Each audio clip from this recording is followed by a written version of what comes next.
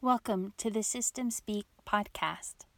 If you would like to support our efforts at sharing our story, fighting stigma about dissociative identity disorder, and educating the community and the world about trauma, please go to our website at www.systemspeak.org, and there is a button for donations where you can offer a one-time donation to support the podcast or become an ongoing subscriber.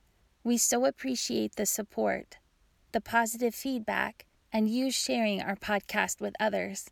We are all learning together. Thank you.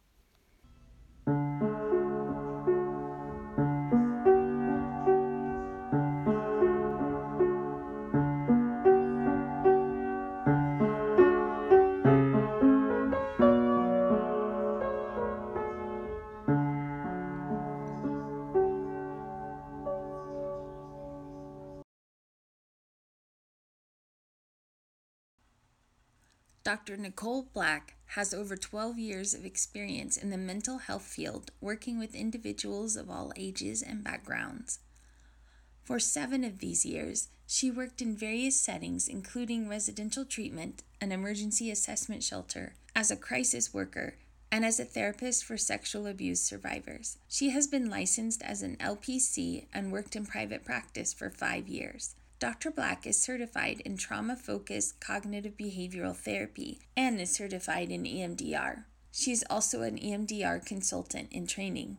She is a registered play therapist and has experience working with children as young as 2.5. Dr. Black's practice focuses heavily on work with child and adult survivors of abuse and trauma. While Dr. Black's practice focuses heavily on trauma, she has clinical experience treating a wide variety of mental health conditions. Dr. Black completed her Master in Counseling from Texas Tech University in 2012 and has been licensed since 2015. She has extensive experience in the field of crisis intervention.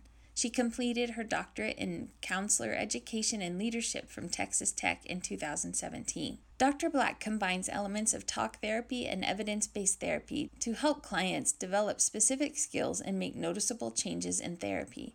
Her approach focuses on understanding what has happened to the individual, not what is wrong with the individual. She has provided expert testimony in child sexual abuse cases and custody cases. She has conducted trainings on abuse across the country. Welcome, Dr. Nicole Black. Great. My name is Nicole Black, and I'm a licensed professional counselor and licensed chemical dependency counselor and registered play therapist, and I work in private practice in Lubbock, Texas. How did you get involved in helping people with trauma and dissociation? So I've always known that I wanted to work with trauma, and I've worked with that in various areas. I've worked with kids in foster care, and I worked as a crisis worker, and I worked at the Children's Advocacy Center, working with kids that have experienced different types of abuse.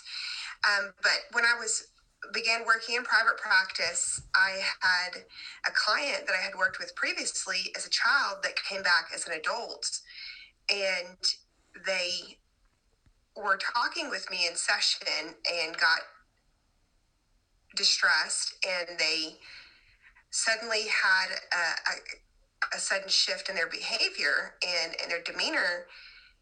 And I knew this client had some dissociation, but I realized that they had switched, and that is when I realized that this client had DID. And being in West Texas, we were kind of taught in school that DID and dissociative disorders are extremely rare, and you'll never really probably ever see one in your career. And if you do, it's like this surprise hidden jewel.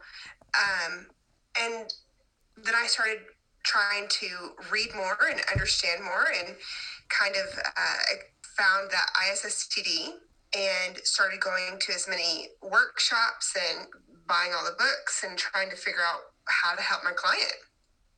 And then I quickly realized, after I went to EMDR training and learned how to do some dissociative assessments, that a lot of my clients turned out to have dissociation, and it wasn't rare. And now I have several clients in my caseload that have DID or some other dissociative disorder or dissociation with PTSD, things like that. And so I have been working quite a bit with it, actually, and I enjoy it so much. And I feel so bad for that client because, and they came back to therapy for different points in their life, but I surely looked stupid when I was talking to that client the first time that I realized that they had parts, and I just had the dumbest look on my face, I'm sure. And so I just felt so bad for them for not knowing. I wish that my younger self knew more, and I wish somebody had been there to kind of guide me through it, but there was really nobody in the community that I could go to help me out. So I had to seek consultation out of my community and try to become that therapist. So I love what you shared just now because it's so vulnerable and there's such a cultural humility to it, of the learning process of how to work with trauma and dissociation. How do you offer yourself from the past that same compassion that you're teaching your clients to do? I have Ana Gomez's and Kathy Still's voice in my mind.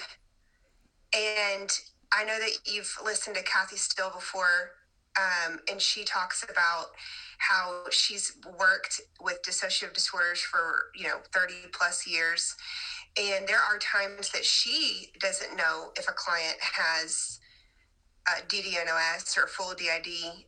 And so if Kathy Still doesn't know, then I have permission to not know things. And then Ana Gomez has talked in her training about when she had her first DID client that she didn't know, and she didn't know what to do, and she had to go get consultation outside of her community because there was nobody else for her to learn.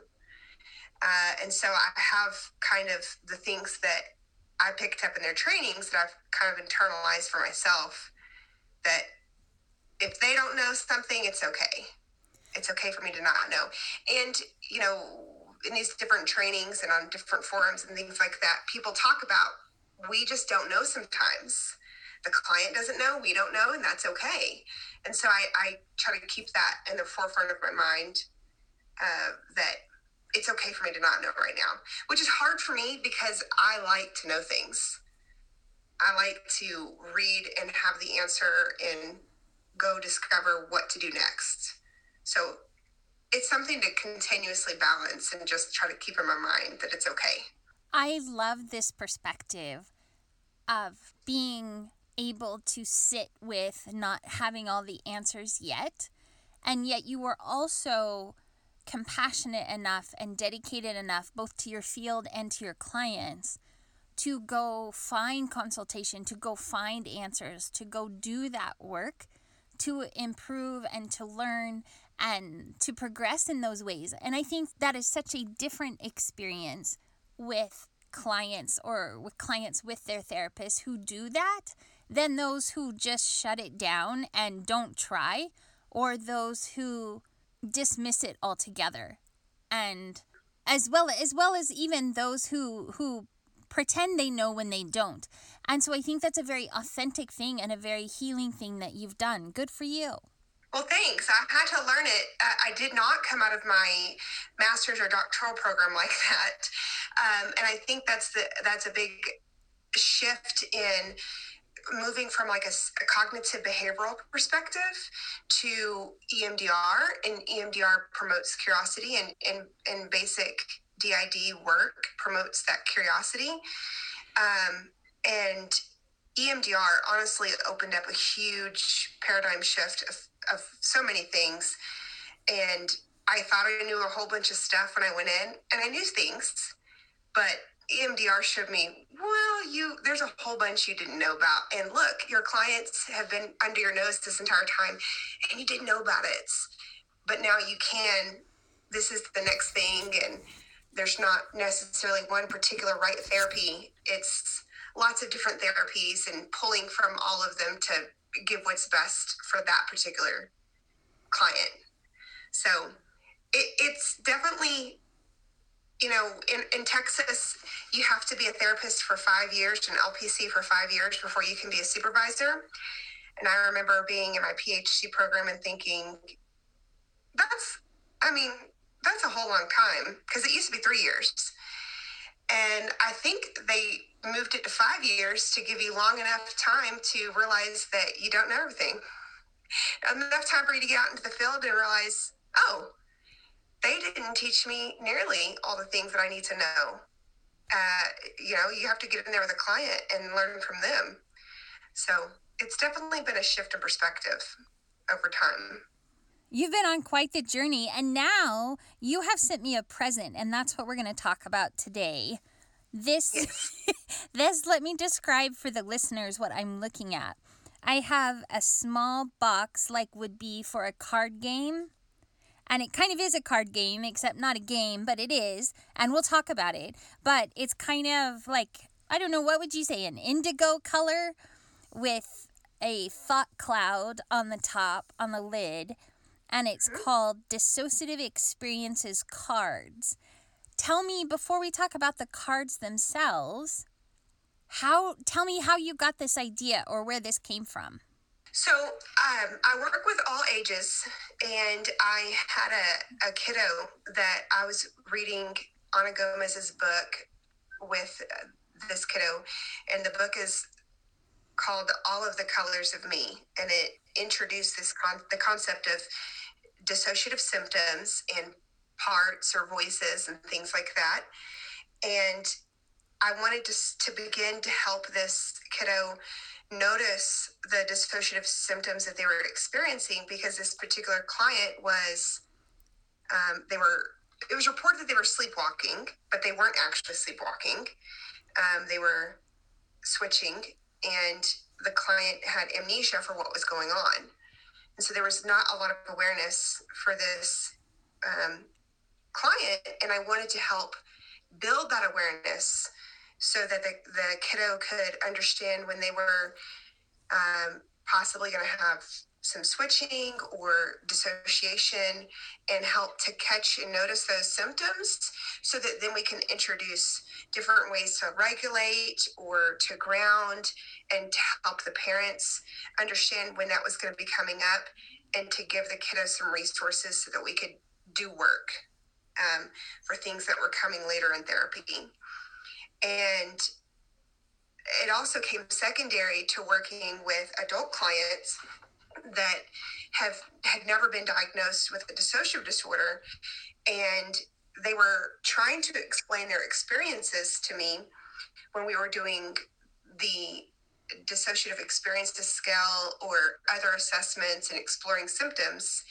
And they would ask me, things like, am I explaining that right?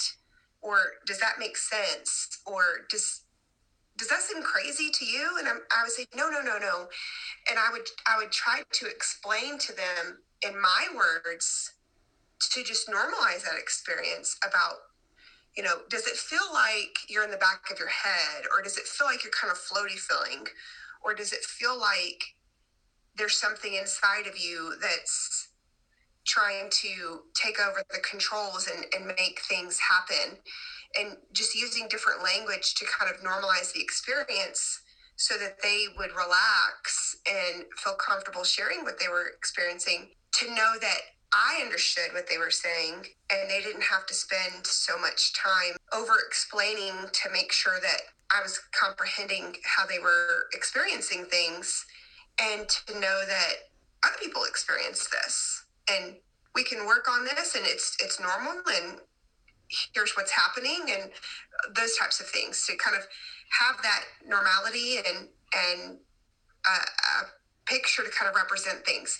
So when I was working with my kiddo before, we would go through Ana Gomez's book, and I would tell the kiddo, whenever they saw something that the book was describing that they noticed that they experienced, to just let me know that.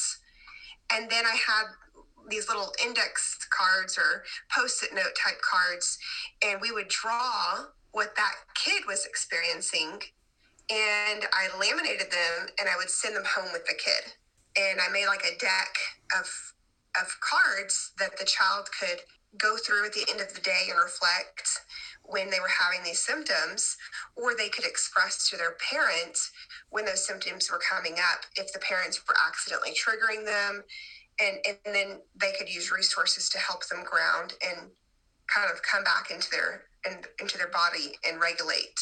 And so we developed, this deck of cards with stick figures, because, I can't draw, and the kiddo would just draw their experience. Then we would draw a deck of cards for their resources or their coping skills or their calm, safe place, since I come from an EMDR perspective. And it just dawned on me one day to find somebody who could draw better than me and have all of these experiences illustrated in a way that was beautiful and really brought to life the essence of what that person was experiencing. And so I found a local artist who is phenomenal and sat down and described to her what that was like for somebody, like what that might feel like inside for them. And that's how this all started. And when you're talking about dissociative experiences, are you talking specifically about the examples from the dissociative experiences scale, or just in general that you have found with your clients? So both. So some of these cards were pulled from the DES, and some were pulled from the MID.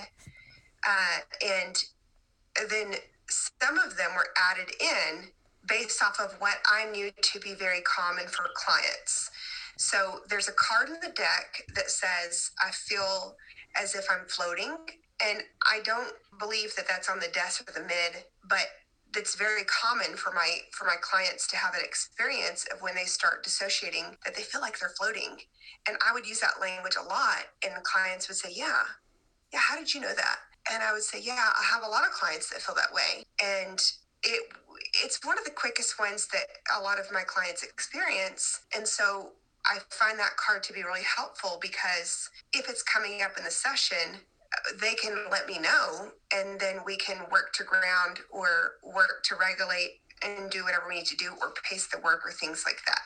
So it's kind of comprised from the DES and the MID, and then also just the experiences that were frequently reported by several of my clients at different times. So on the back of the box, or the bottom of the box, I guess, it says, Dissociative Experience Cards. This box contains 2 sets of cards with 25 unique pictures in each set. The first set shows realistic depictions of dissociative experiences. The second set shows symbolic depictions. So the example you just gave of I feel as if I'm floating, it shows the pictures of this on the bottom of the box. And the first one is a person who the artist has drawn, so it looks like that they feel like they're floating. And so you see the actual person because it's the realistic depiction. But then the second card that says I feel as if I'm floating has like a balloon going up into the sky. And that was one of those typos that I'm fixing on this last run, and I was able to go ahead and order the set of cards to prepare them for sale. But there's actually going to be 27 different cards in each deck. And so, yes, there is a card that shows a realistic depiction, and it shows, human beings from the perspective of inside the mind. There are some that are portrayed from inside the mind of the individual, or there are some that are portrayed that show what it would feel like on the outside for that person. And it's kind of hard to explain that verbally, but when I was working on all these cards, I began to show some of the illustrations to my clients, and I learned very quickly that some of my clients were getting triggered, and it was triggering the symptoms. It was kind of causing those symptoms to come up, and then we would work to ground. And I didn't think that these cards would be triggering myself, but I don't have dissociative symptoms. And so that was a real quick learning experience for me. And then I quickly decided that I needed to have something that was a little bit more distance. And so that's kind of where I drew on my experience being a play therapist and doing sand tray therapy and those types of things, that when it's too direct and it's too personal, to distance it a little bit.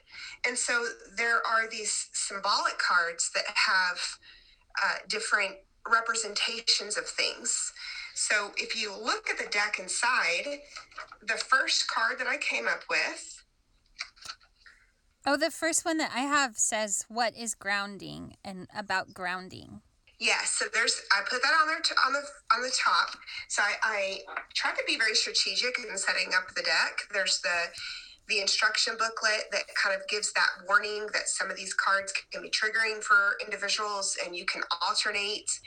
And it doesn't really correlate with, how much trauma that person has or anything.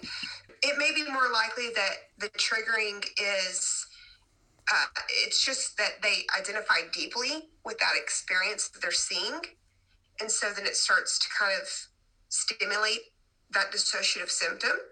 Or it could be that that person has kind of a phobia of dissociation or dissociative symptoms, or they're kind of phobic of parts. And so then that's hard for them to think about or to look at. And so then you need to just distance it a little bit. But the first card that I had the artist draw was the one that says, "I feel as if I'm in the back of my head and I can't control my body or actions." And so in this depiction, there is a person that's behind an eyeball. They're in the back of their head, and they're trying to control the control panel. And as you look through the eye, you see that that person is, having a disagreement or an argument with somebody else. And it shows a representation of kind of being in the back of your mind, and you want to control your body, but you can't quite make your body do the things that you want it to do in having that experience. And so that one's hard for some people to look at. So then I developed the second deck of cards, and that one has a little controller for a video game. And so there's a nice little symbolic representation of what that experience might be like, but it's not so triggering. And so these cards can be used in different ways. Maybe the client knows very well what that experience looks like, and they don't need to see the realistic card.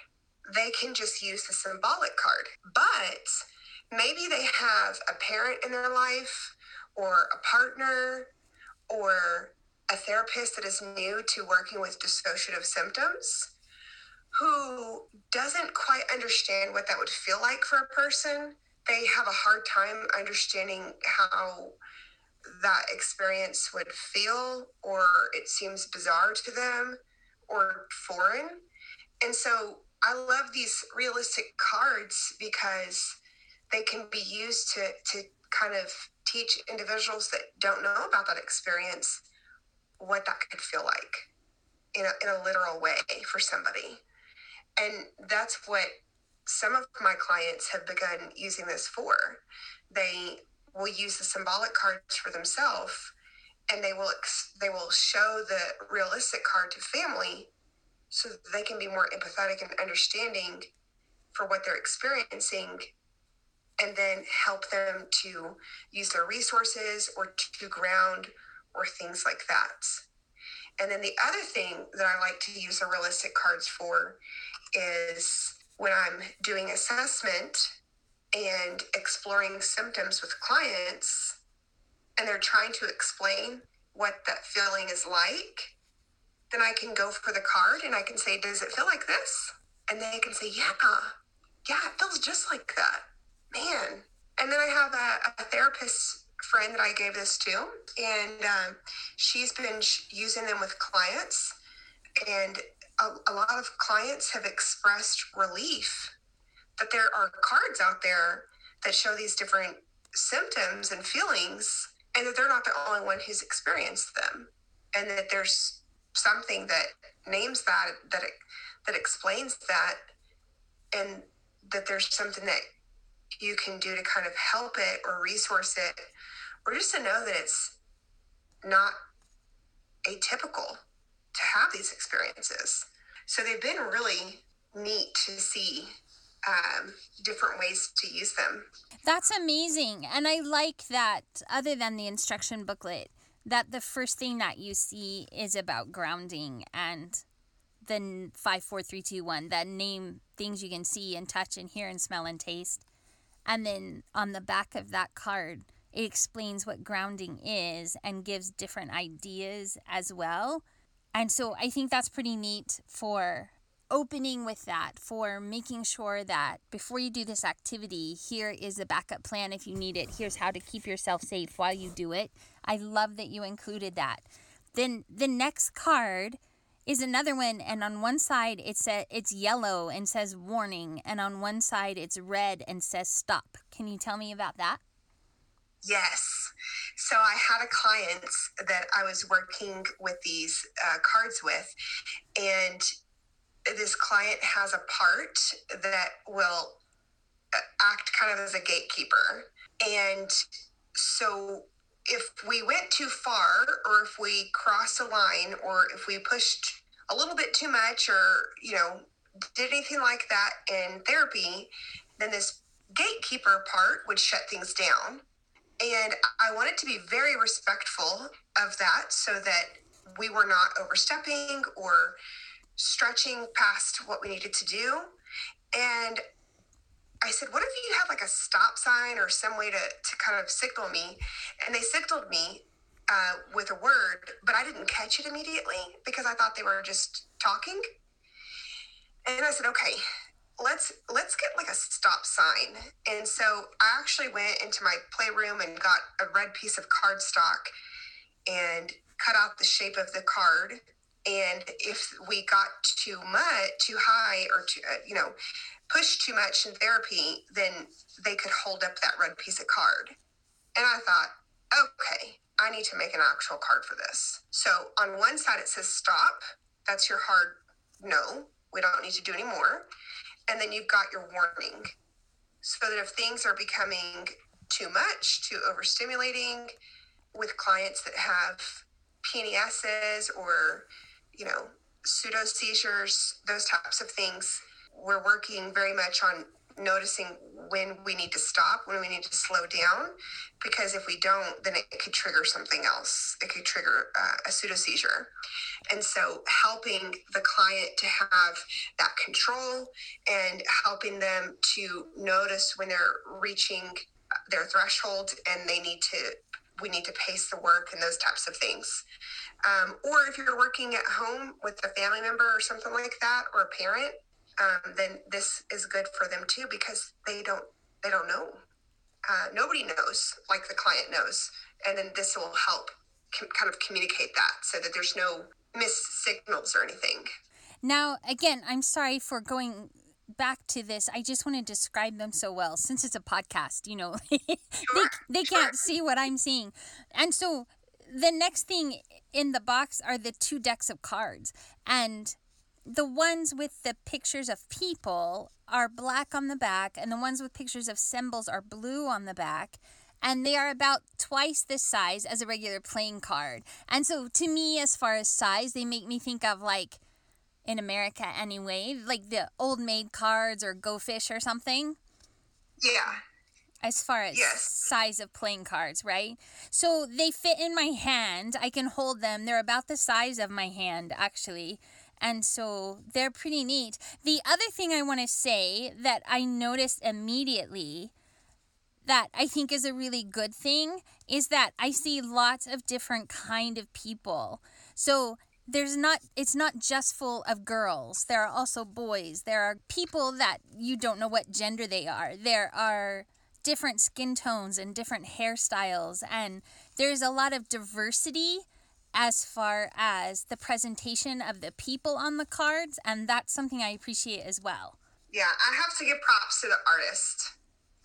She did just a tremendous job, and she used people of color? And I said, yes, let's do more of that, because I always feel sad when I look in these children's books and I have a client that is a person of color, and, you know, I'm white, so I relate to that experience, but I'm aware that not everybody else has that experience. And it's nice to see people that resemble yourself when you're looking at these different books or cards or things like that. So, and the cards are about 3.5 by 5.5.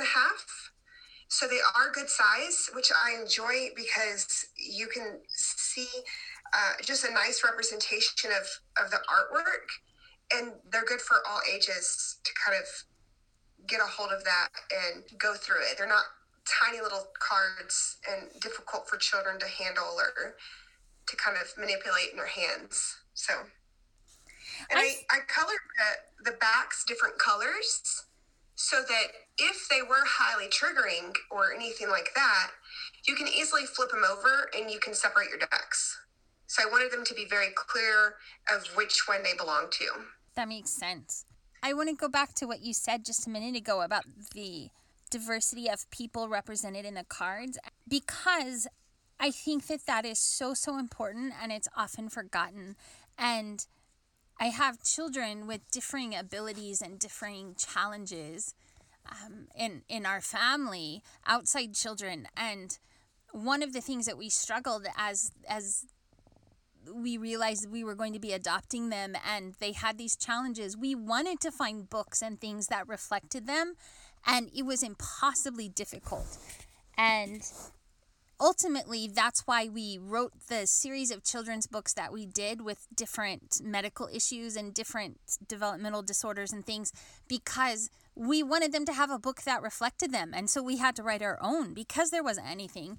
And the same thing with our daughters with brown skin. We have to actively seek out books and toys that reflect them and their skin tone, and not just books about Black people or books about people with brown skin, but books by Black people or with brown skin or artists who have done that.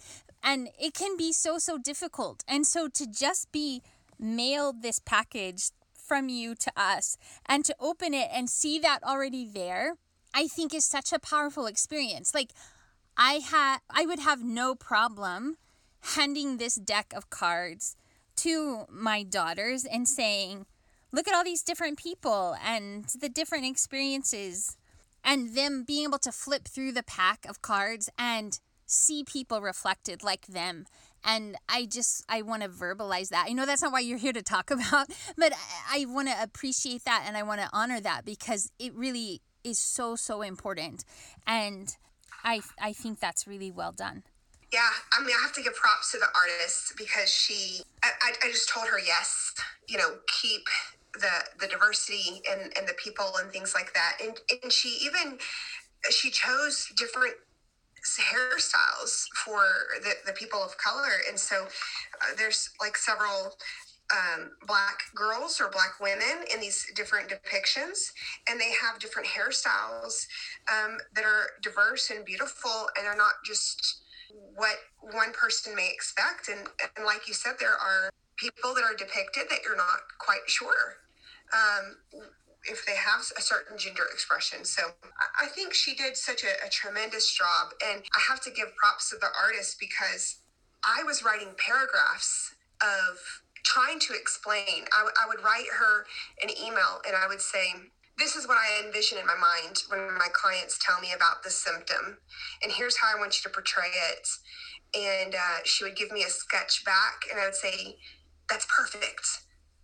Or if we needed to make a change, let's change this facial expression, or that's not quite right. Let's do this differently. And then I would get a color version of the sketch and I would take it to my clients and say, is this an accurate depiction of what you would experience? And just get that feedback from them of what was right or what kind of was different from their experience, and not everyone's experience is the same, and so the cards instructions talk about that as well. So not everyone's going to fit into these depictions, but they're a good starting place for recognizing and being noticed of what experience that person has, and then the client can go from there explaining how their experience is unique. There's a lot of versatility with it. I love it. The people are not binary people. The colors are not just one skin tone. The hairstyles and the presentation of the people and the different facial expressions. I really, really love that about it. The other thing, or the next thing that I notice, is that it's almost, I don't want to speak for the artist, but it's almost a kind of sketch watercolor kind of presentation, so that the cards themselves, sort of the background colors, are very soft to look at. It is not a bold, jarring experience to look at them as far as the artwork. And then the primary, instead of being busy in the background, the primary focus of each card is the sketch of that description. And they're in color and they're bright, but in a soft way. And I appreciate that. It feels more gentle somehow. Yeah, and I was really purposeful when working with the artists, kind of explaining the importance. And I would sit down and type an email to her about, okay, with this card, we're really going to have to deliver it in a very purposeful way, because this certain depiction will probably be very triggering for people. And so we're going to have to deliver it in a way that is distanced appropriately, but catches the essence of what that would feel like for a person. And it's so fun. It was so fun for me to kind of put myself in the shoes of people with dissociative symptoms and try to understand and explore what that experience would be like for them. So there's a card in here that I'm looking at in front of me that says, I find evidence that something has been done. I must be the one who did it, but I can't remember. And that's a hard experience to have. Like when you come home and you realize that you've done something and you don't remember, and what did you do? You know, that's different for everybody, but I wanted to be very careful and tactful in how I portrayed it so that it was easy to look at that depiction, not shaming in any kind of way, hopefully, but also captured the true essence of what that meant for somebody. So that people also, I wanted to help clarify for other individuals how these dissociative symptoms are different from just normal everyday forgetting. You know, I forget that I switched the laundry over sometimes, but it doesn't mean that I have amnesia. But there are individuals that, you know, have that. And so trying to catch the essence of that so that also I could help people clarify when it was a dissociative symptom or maybe it was just normal everyday forgetfulness. Kind of going back to the deaths and helping tease out those symptoms that clients are reporting when they come in. This is so exciting. Thank you for sharing this resource. Yeah. Where can people get them? Can you tell about that? So I'm ordering the first set of the cards, and they should be available after March 15th. And they will be available on my website, which is www.phoenixarisecounseling.com, or they'll be available on Etsy. And the Etsy's shop name is Phoenix Arise Shop. Thank you so much for sharing with us. Is there anything else you wanted to share while we still have you? The last thing that I would say is that there will be the PDF that is available for download. It's a free PDF that they just have to go online and get it, and the box has the information on it. But that PDF is a blank template for cards that match the same size as these cards, so that if a person has a different experience that they want to include, they can make their own card that shows their unique experience, and they can print that out on cardstock or print it out and draw it and laminate it, and then they would have access to their own special set of cards that are unique to them. And that is also available at phoenixarisecounseling.com. Yes. Thank you so much for telling us about these and for letting us look at them. We'll also post pictures of them on the blog if that's okay. Yes, that works. Thank you so much for having me. It was a delight. Sure. Thank you so much.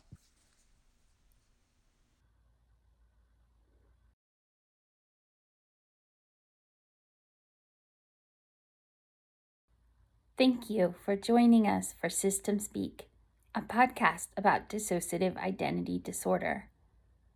This podcast is available on any podcast player and on systemspeak.org.